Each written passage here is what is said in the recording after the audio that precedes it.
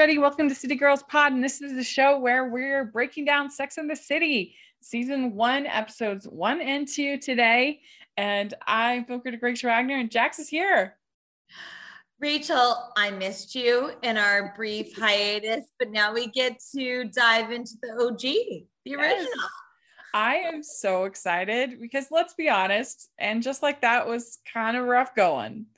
And so now we get back to the beginning of our girls being our girls and not this weird version.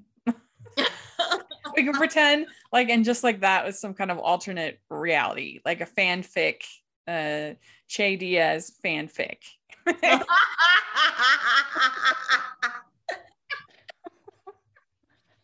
think that's the way to go. It truly did feel like that. It did feel like it was very specifically Che Diaz fanfic. It's like a lot of people do that with the movies, that they'll put it in different universe, but I haven't quite heard it put like that about and just like that, but I think your critique is spot on. Yes. So did you have a good couple of weeks, nice little break?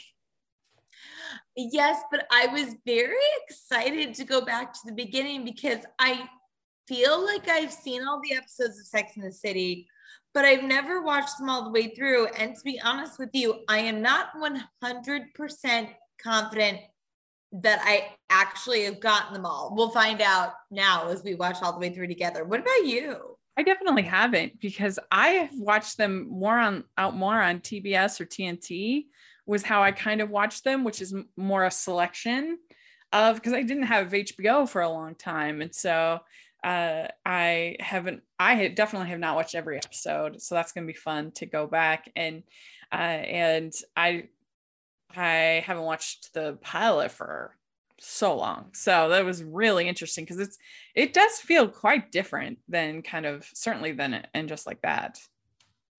Yeah, and I think the cool thing about the pilot that is even different from the rest of the series, and we see this with lots of pilots, is what they're trying out. Like they're experimenting with the breaking the fourth wall that takes to the audience, which I'm kind of glad they got out of, but actually I think it kind of worked in the pilot.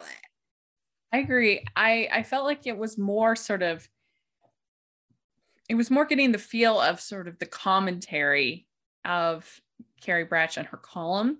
And obviously you have that throughout, but I don't know, it was just more present in this pilot than it is in future episodes. Yeah. Yeah. And then in the second one about the Modelzillas, and just a lot of times the narration is kind of used at the end and the beginning. Whereas here it was a real little like photo essay. Yeah, that's a great way to put it. And I think it's very interesting too, that it at least sets up what Carrie does for a living in a very concrete way, that we see how much of her life is immersed in this. Even in the conversation she has with Big, where it's like, oh, I am out for work. Like her work is living in the city, having experiences and writing about them. Yeah. So we do always say that this is a mature recap because it's a mature show. And so if that's not for you, then we have plenty of other content that you can listen to. So please check all of that out. But the summary for this pilot is Carrie writes a column called Sex and the City. She introduces us to her best friends. Charlotte York is an art dealer who firmly believes in love and marriage. Samantha Jones, the owner of a PR firm, believes in having sex like a man with no commitment or complications. Miranda Hobbs, a lawyer, thinks that women should stop obsessing with men because they can be everything men can be and sometimes better. Carrie is introduced to Mr. Big, the next Donald Trump, but younger. We'll talk about that, by Samantha, who unsuccessfully hits on him. So first of all, I should ask, how do you feel as you are currently single, you're engaged. So you're in New York City, a woman in New York City, you experienced the dating scene. This is now decades later. How do you feel it's changed, or is it not changed that much? Well, that's a good question. I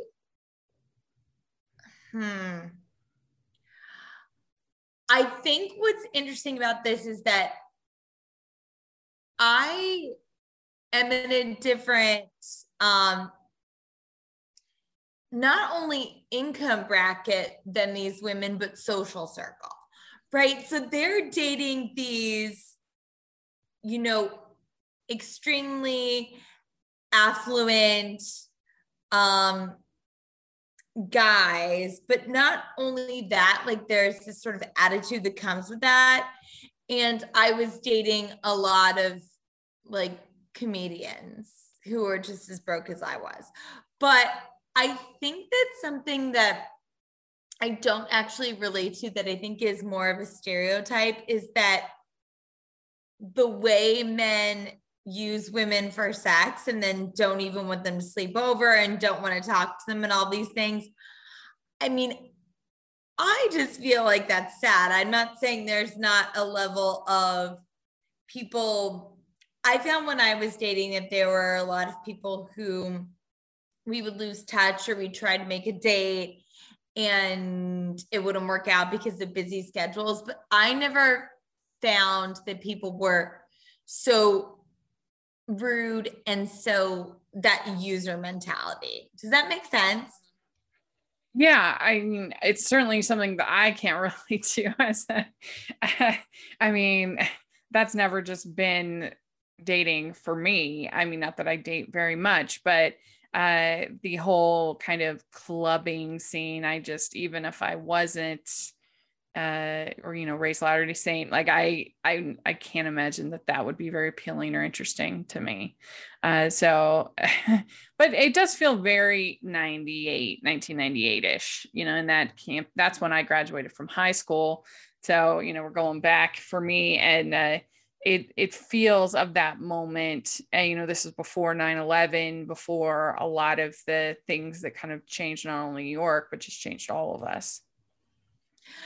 Yeah, that's a really great point too. And about how this series, and I know we'll get to that episode, but how it, sort of changed a little bit after 9/11.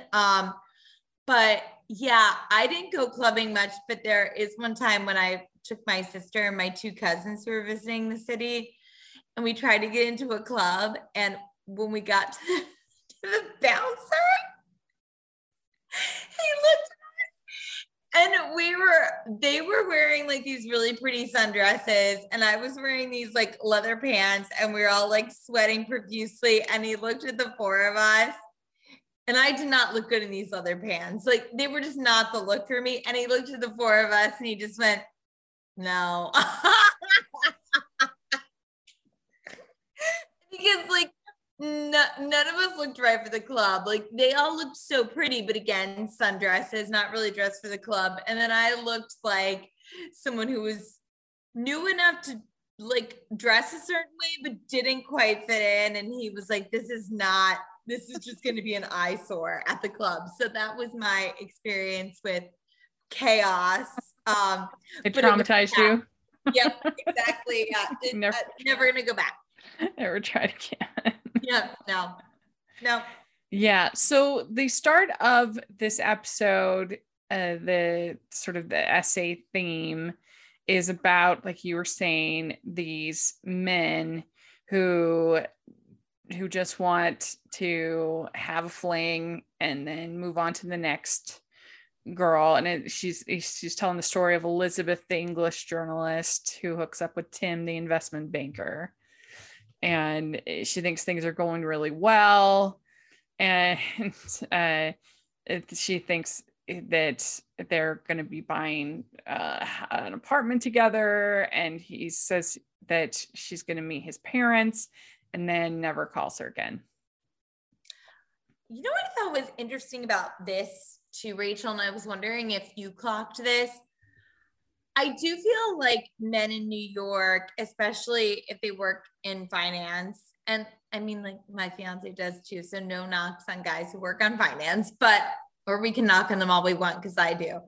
But I do feel like they may get married later or date a lot, but this guy was not old, but he's like 42. I feel like at that stage, usually, or at least what I've seen from men that age, they are looking to maybe date a little bit more seriously or maybe get married. That's not to say they're saints or that they don't cheat on their wives, but like I'm surprised that this guy fully ghosted her after nothing went wrong and they weren't even that serious yet. Like he was the one making it more serious. Now I think I've heard there are more single women in New York City than single men. I mean, most places there's more, but like way more in New York City. Mm-hmm. And the interesting thing is you compare this to You've Got Mail, which came out the same year as Sex and the City started. And the version of Love in New York in You've Got Mail is so different than Love in New York in Sex and the City. I didn't realize it was the same year. Yeah, both 1998. Yeah. And you think about can you imagine Kathleen Kelly in the Upper West Side? Like this. She's like there on a computer. Yeah, she's like hanging out at Gray's Papaya and going to she's not going to some club. Stop around the corner, not chaos. This is not. Yeah, not chaos. No, we'd probably be hanging out with Kathleen Kelly, like you and I would be. And she called it the mid-30s power flip. So that there's all these women that are in their mid-30s that are looking for love, that aren't wanting to do this, sort of this clubbing kind of experience, a one-night stands kind of thing. But there's so many more men, and that's what creates they want that, and it creates the kind of the power flip. I did have a discussion with someone who I met dating in New York. We went on a few dates now. We're just good friends. And we have a bunch of the same friends. He's actually dated a couple of my friends since then. And we were in a group of people, it's a few months ago at this point, and he started talking about that. And he's in his early 40s.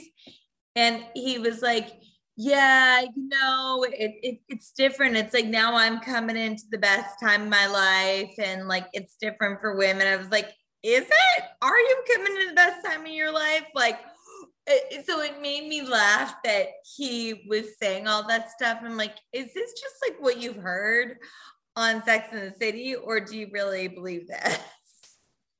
Yeah, he says, why are there so many great unmarried women and not great unmarried men?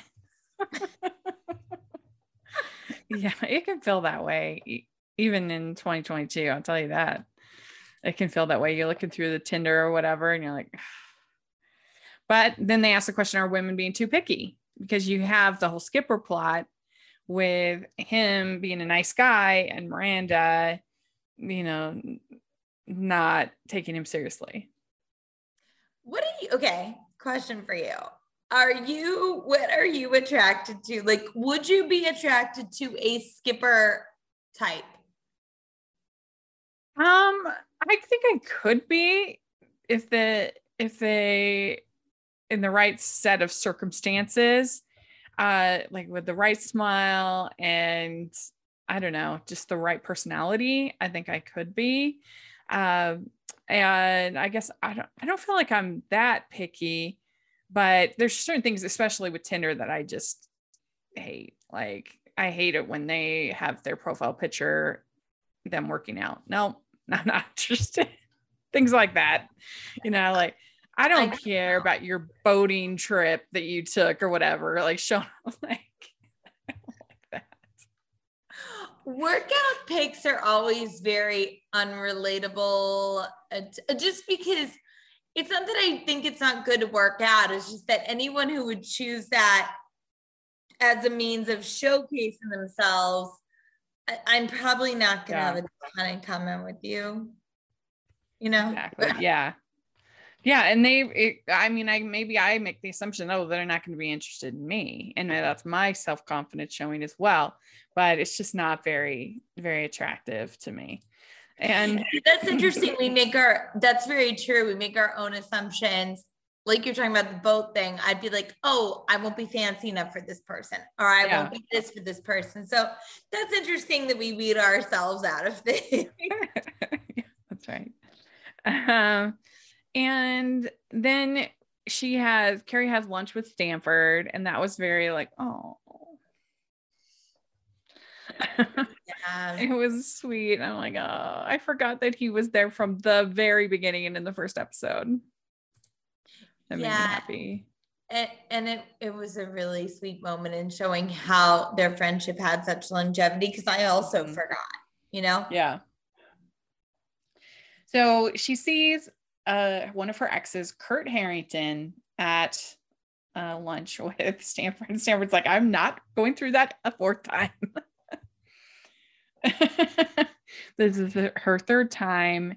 She says that he's a creep, but the best sex I ever had. So she decides she's going to test the waters and see if she can one and done it with Kurt.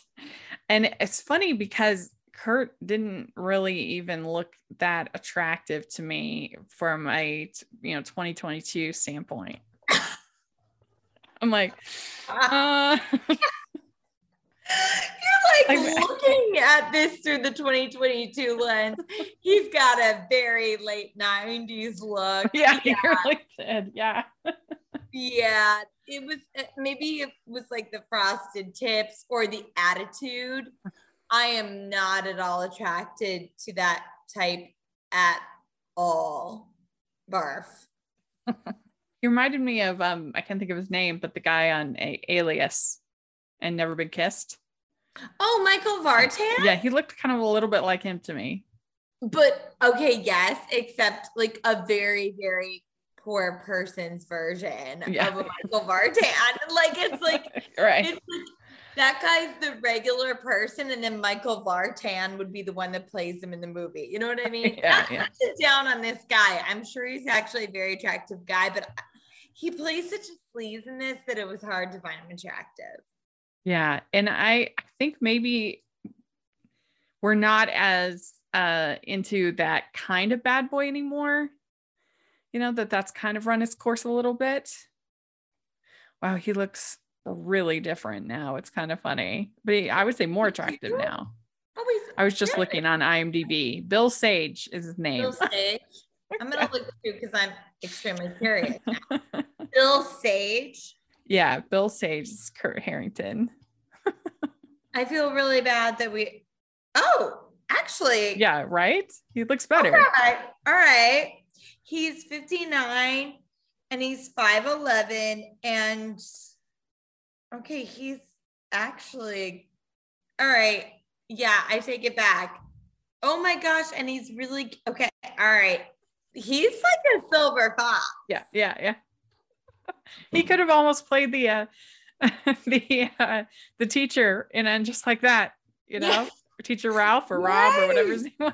That would have been a cool Easter egg nugget in there thing. He could, I mean, he's hot. Yeah. He's hot now. All right. So Skipper is a sensitive, nice guy. And so Carrie sets him up with Miranda, which is not a good match, I don't think, but he does kiss her. And he's very into her. Yeah. Why don't you think she set him up with Charlotte? Because he's not like rich and high society enough? Because that would seem like more of a match to me. Yeah, I kind of thought that too. But yeah, she sets him up with Miranda. So she ends up trying to do this one and done to have sex like a man with Kurt. She goes out of his apartment and she meet cute runs into Big. And she empties all her purse. She falls, the classic fall on each other, meet cute kind of thing. And he's charming as always. And he helps her up and everything, helps her get her stuff back in, and notices she has a very full purse. She likes safe sex, and good for her. So they describe Big as the next Donald Trump, except younger and better looking, which can you imagine back then if somebody had said this is going to be one of the presidents of the United States? And you know, he's in this series, right? Yes. So okay. Sorry. Let me take a deep breath. So much has happened since then, as we know, that we do not have time or interest in getting into. But yes to that. Also, to the fact that now that Chris, I never say his last name right, Rachel. Chris Noth. It's let's see. I feel like I always Chris Noth, I think Noth, I think, or something like that. Noth. That sounds right. Chris Noth. Now that we know he's also had some sex scandals come up, hearing that just was like, whoa, far too much has happened. This has aged in the strangest way. In every level, this is bizarre. If we had a time machine and we would have seen what had happened now, we'd be like, what's going on? But I will say that the meet cute really made my heart flutter. And it was great that he actually was in the pilot, because both in the first episode and in the second episode, it made me see why Big was actually Endgame. Yeah, you can definitely see it. And I mean, he's 8 years younger than Donald Trump. So I guess that's pretty significant, but like, I didn't know what the breakdown was. Yeah. He's, Chris Noth is 67. Donald Trump is 75. So yeah, no one would have ever guessed that it would age that weirdly. So Charlotte, she goes on the date. It goes well. And she decides not to continue and make a night of it. And basically the guy that she's with says, I respect you, but I need to have sex tonight, which is super sleazy. And I mean, I would never go out with somebody that ever again if they said something like that, of course. Okay, so here's where I really did call like BS on it. I do not think that there's, and I know it's for comedy, but I don't think there's any way that a guy, no matter how sleazy he was, would do that just to save on the cab fare. It was like, what was the point of that? Do I think that there are plenty of guys in New York and other places who would want to date a Charlotte type, and then when she goes home, it's like, I gotta go out and have sex? Yeah, totally. I think that's plausible, but there's no way that he would just get in the same cab with her and be like, I gotta have sex tonight. Like, come on. Right. What? Yeah. And yeah, it's true. They still could have showed him having sex with Samantha and going out to chaos without him telling Charlotte what his intentions were. I just thought that was so bizarre. Yeah, I agree. And so he ends up running into Samantha at the club. They end up making a night of it, and she tries to seduce Big, but he turns her down.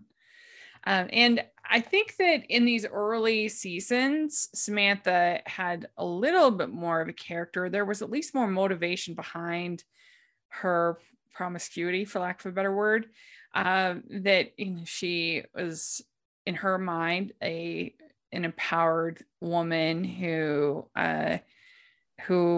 wanted to kind of be treated like a man. Mm-hmm. And then I feel like, especially by the second movie, it's like the only thing about her character is that she's a cougar, and that's it. And they just and maybe part of it's just because they didn't get along, I don't know, but they really turned her into it was like the sexual Flanderization of Samantha by the end of the show. Yeah, definitely. And I found myself watching it now through the lens of that we all know that there's a rift between them. Yeah. And wondering what it was like when they shot the pilot and thinking, okay, were they all like just trying to become friends? Were things weird yet? Yeah, and it's so interesting to watch all of this, knowing what we do now, because it's so much more than just a show, it's a cultural phenomenon. Yeah. So then Skipper then kisses Miranda, and then Carrie can't find a taxi, which is gotten much better in New York now that you can just call an Uber. Truly. Because it's so hard to hail. Like, I don't think I've ever successfully hailed a taxi. It's really hard. It's really hard. Yeah. Yeah. I got good practice when I was babysitting and nannying, because like then it was like that's when I tried to practice it, but it's just hard. Like, and then you feel silly yelling, but sometimes you have to. It's a whole thing. Yeah. So then Big gives her a ride, and they're talking, and he says, I get it. You've never been in love. And that was cute, and just sort of established him as being really charming throughout the show. And it worked. It worked for me. Yeah. It worked for the fact that he turns Samantha down, that he gives her this ride home, that they keep running into each other. It really worked. And he was giving me all the little feels. I was like, oh, and then when he says the acts of Ethan Lutley about him being in love before, I thought, yeah, he's had a life and he knows what it's like to actually care deeply for a person. I don't know that we find that out later though. Like that's kind of what's interesting, that I'm like, how well do they follow through on that? But I think in the first go we have here, it makes me really get all tingly for Big. So there wasn't that much fashion in this first episode. It's kind of surprising because it became so iconic for the fashion, but there is the opening credits with Carrie with the kind of tutu-esque type white skirt with the pink tank top and a belt, and her hair half up with all the curls. What do you think of this look? I mean, it's so iconic and I love it so much. I just think that you see that look, you know, it's Sex and the City. I think it's whimsical. It's fun. She looks great. And then what I will say, the lack of fashion in this episode is made up for the fact that we have Sarah Jessica Parker's like amazing curly hair. Just, you know, I love her hair. Yeah. So good. What do you think about the look? Yeah, I think it's fun, whimsical. It has an appeal to it. So I agree. All right. Well, what would you give this episode 1 to 10? Oh, okay. 1 to 10. I would actually give this an 8.7. I think pilots are really hard. And I think as far as establishing what this show is and giving us room for it to grow, I think it's really, really solid. What about you? Yeah, I mean, I think it's pretty solid. You get to know each of our 4 main girls. It has something to say about relationships. So I'd probably give it like a 7.5. Yeah. We'd like to take a second from this episode of the podcast to celebrate our sponsor of this episode, and that is the Hallmarkies Patreon. Do you love Hallmarkies podcast? Do you want an inside scoop into what happens on the podcast?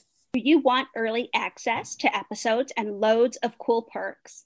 Now is the time to become a patron of Hallmarkies podcast. By becoming a patron, you get to access our patron Facebook group. You can request episodes or even be a guest on the podcast. And most importantly, any patron can join our monthly movie watch-alongs with stars like Paul Campbell, Natalie Hall, and more. It's as low as $2 a month to join in and become a special part of the Hallmarkies family. Please consider, and we will love you forever. Go to patreon.com/hallmarkies.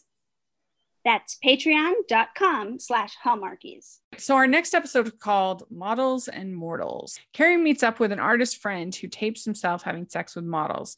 This news makes Samantha eager to go on a date with him and insists that he tapes her too. Carrie bumps into Mr. Big again and tells him about modelizers, only to realize that he has a model clinging to his arms that evening. So overall, what do you think of this episode? Okay, I do want to say that the guy who tapes the models, well, that's really creepy and illegal if they don't know about it. Normally I would hate a character who's a slime bucket like this, but he's so hot and charming. I was wildly attracted to him, and I love the way he talked to Carrie. I don't know, I just thought he was incredibly disarming. I just loved him in this. Yeah, he is very charming. Gabriel mocked. I guess he was on Suits. Oh my God. He's the guy from Suits? Yeah, he's the guy from Suits. I didn't realize it until you said his name. And then I was like, that's probably why I like him, because I liked him on Suits. Yeah. Yeah. I mean, when I say charming, he has a charisma, screen presence. Obviously his behavior isn't charming, but yeah, there's something there. Oh, that makes a lot of sense. It's interesting to watch Sex and the City back and see all these people that had like co-stars or guest stars who then went on to be series regulars in their own TV shows. And you can see that magic. Like you're like, that actor is super talented. I want to watch him or her more. And I definitely felt that way about him in this. Yeah. Well, so Miranda goes on this date and with this guy named Nick Westland. And the first time she thinks, oh, this is such a great date. And they have this conversation about who would you want to be with of old Hollywood. And they say their answers and everything. Like, it's such a fun conversation. But then she goes on the date again and again, and they have the same conversation over and over again, 2-3 times. And the thing about it is, I think you'd at least come up with different stars each time. I know everyone's just like, all right, let's just do this again. Because like Nick is a modelizer, which I don't know how Nick is a modelizer. Like I get that he's rich, but he's not funny. He's not charismatic. Like what models are really dating you, Nick? Well, I think the idea, at least behind the first episode, is that you have all of these, like you have way too many women in their 30s, whether it's models or non-models, that like a sort of a 6 out of 10 can get a 9 out of 10 woman because there's so few. I think that's the idea. I mean, it's kind of like in Love Hard when he goes over and he's like, they're like, he's a oh, maybe a Single All the Way, actually. Or just like, he's a 9 out of 10 in Wisconsin. And it's sad, but it's true. Yeah.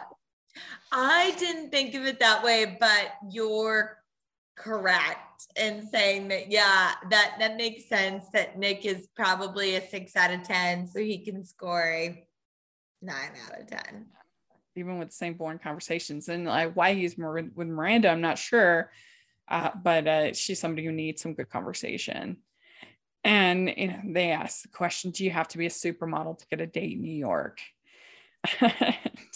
Sometimes it feels like you have to be a supermodel to get a date anywhere. It's hard.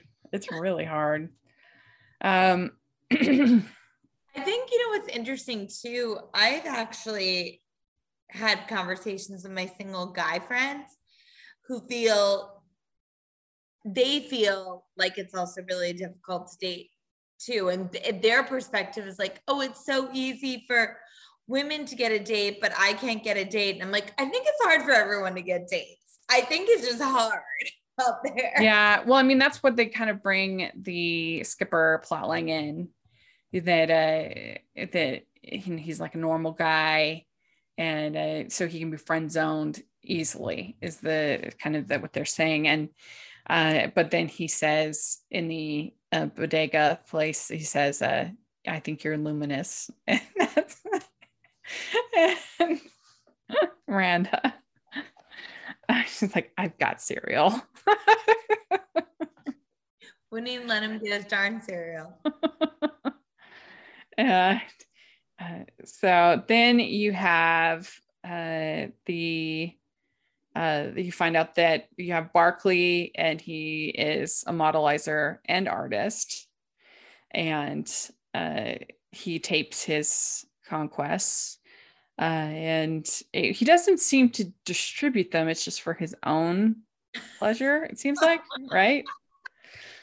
Yeah, thank goodness they're not like on the internet or he's, yeah. I mean, again, this was a different time that it doesn't actually seem as aggressive and nasty as it would now, because like you said, it's more for his own collection. Yeah, I mean, we had internet pretty early, but I know a lot of times people would have to go when you're talking about in the 90s all the way into the mid 2000s, people would have to go to a library or computer lab or something like that.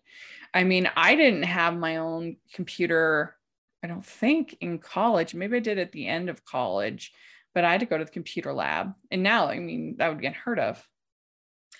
Yeah, I was a computer labber too. And then when I went back to visit my college, I was always like stay up late in Dag Lab. And then I was like, oh, I want to go back to Dag Lab. And they're like, that's closed down. It's like, I'm sorry. That was an iconic part about my college. Rachel, you and I would have been hanging out. I know. I think we would have. I think we would have. Oh, and then we find out that Stanford loves a fashion show, as does Samantha. That his big client is a underwear model, and he's very excited about that. Derek, what do you think of Derek? So Derek actually really reminds me of someone that I went on 2 dates with, who is a model. His name's Nick O'Gell. I think he might still be a model. I went on a few dates with him in college, ran into him because he's working at a gym in New York, and like he totally ignored me because I think he was like, this is so embarrassing. We had a very tame relationship, like barely kissed, but he was so gorgeous and just like very simple and respectful, sweet, almost childlike. And that's what I thought was interesting about this character is that beyond gorgeous and seems really kind-hearted, but just like wants a wonderful, lovely life after he does the modeling thing. And that's, I think, when Carrie sees that there's just such a drastic difference at where they are in their lives. What did you think of him? Yeah, I thought he was a sweet, innocent kind of guy. I mean, and I appreciated that they just kind of had their sleepover and didn't. That was very respectful of Carrie. It was. I think she just knew, like, and then she knew we just didn't want to be alone, and that it would have been her using him for sex. Right. And I like that she respected that, because he just is essentially this kid in a big city who didn't want to be alone at night. Yeah, exactly. It was cute. It was good. And so Samantha says she thinks that proximity to beauty makes her more attractive. So that's why she loves the fashion shows. So that shows a confidence in her. Yeah. And she looks incredible. Mm-hmm. Yeah. And so Barkley only tapes the models, but decides to make an exception for Samantha. I love that she asked for it. She was like, oh, I'm cool with it. And he's like, okay. Yeah. And she's like arranging everything. Yes.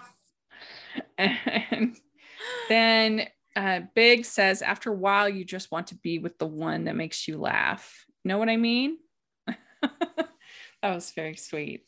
Again, Big being charming. Like I got the tingles again, because this man, we assume because of his power and influence and good looks and money, that he's had his fair share of dates and experiences in New York, but he knows that what is important is someone that you can connect to. Yeah. And he says that her column is cute, which is cute too. Yeah, I was that's like, kind of, it's like 1998's version of Googling. yes. Yes. Yeah. So yeah, what would you give this episode? 1 to 10. So this one made me angry, but like in a fun way. And I thought it really started finding and hitting the stride of where we're going with the show. So I would give this one a 9. Yeah. We also forgot about Charlotte with the thighs. Oh my gosh. And that just made me so sad. Well, and this is where it starts to get problematic too, because you're like, and they note this too, that it's 4 beautiful women, conventionally beautiful women, sitting around talking about how they feel inadequate. Well, I shouldn't say that. Samantha doesn't say she feels inadequate. But yeah, it's like, bless Charlotte. It's like, girl, you're good. But isn't that the truth though? That you have the most stunningly beautiful woman and you talk to them, they're like, oh, I've got stretch marks, or I've got fat arms or something like, and you're just like, please, my violin isn't small enough for you. But it's true. And I think it's even funny too, that not only do you see that with, we see it with like other women, but I think about, I'll look at a photo of like myself and remember how I didn't feel confident then. You're like, I was killing it. Like, you know what I mean? Like, I'm sure you've had that too, where you're like, oh, I remember feeling weird at this event or this thing or in college, or I felt so insecure. And it's like, sometimes I look and it's a really dorky outfit, but I was like, you were cute. Like, it was fine. Don't worry about it, Yeah, definitely. It's true. And we all have those insecurities, even if everybody else think, oh, you have nothing to worry about. No, we all do it. We all get there. We'd like to take a second and thank our sponsor for this episode of the podcast. It's the Hallmarkies merch store. Are you looking for that perfect gift for the postable, Hardy, or Hallmarky in your life? What about getting that t-shirt or hoodie that will help you stand out at your next holiday party? Now is the time to check out the Hallmarkies merch store. Full of festive designs by artists like Jessica Miller, Carrie from Hallmark Comics, and more.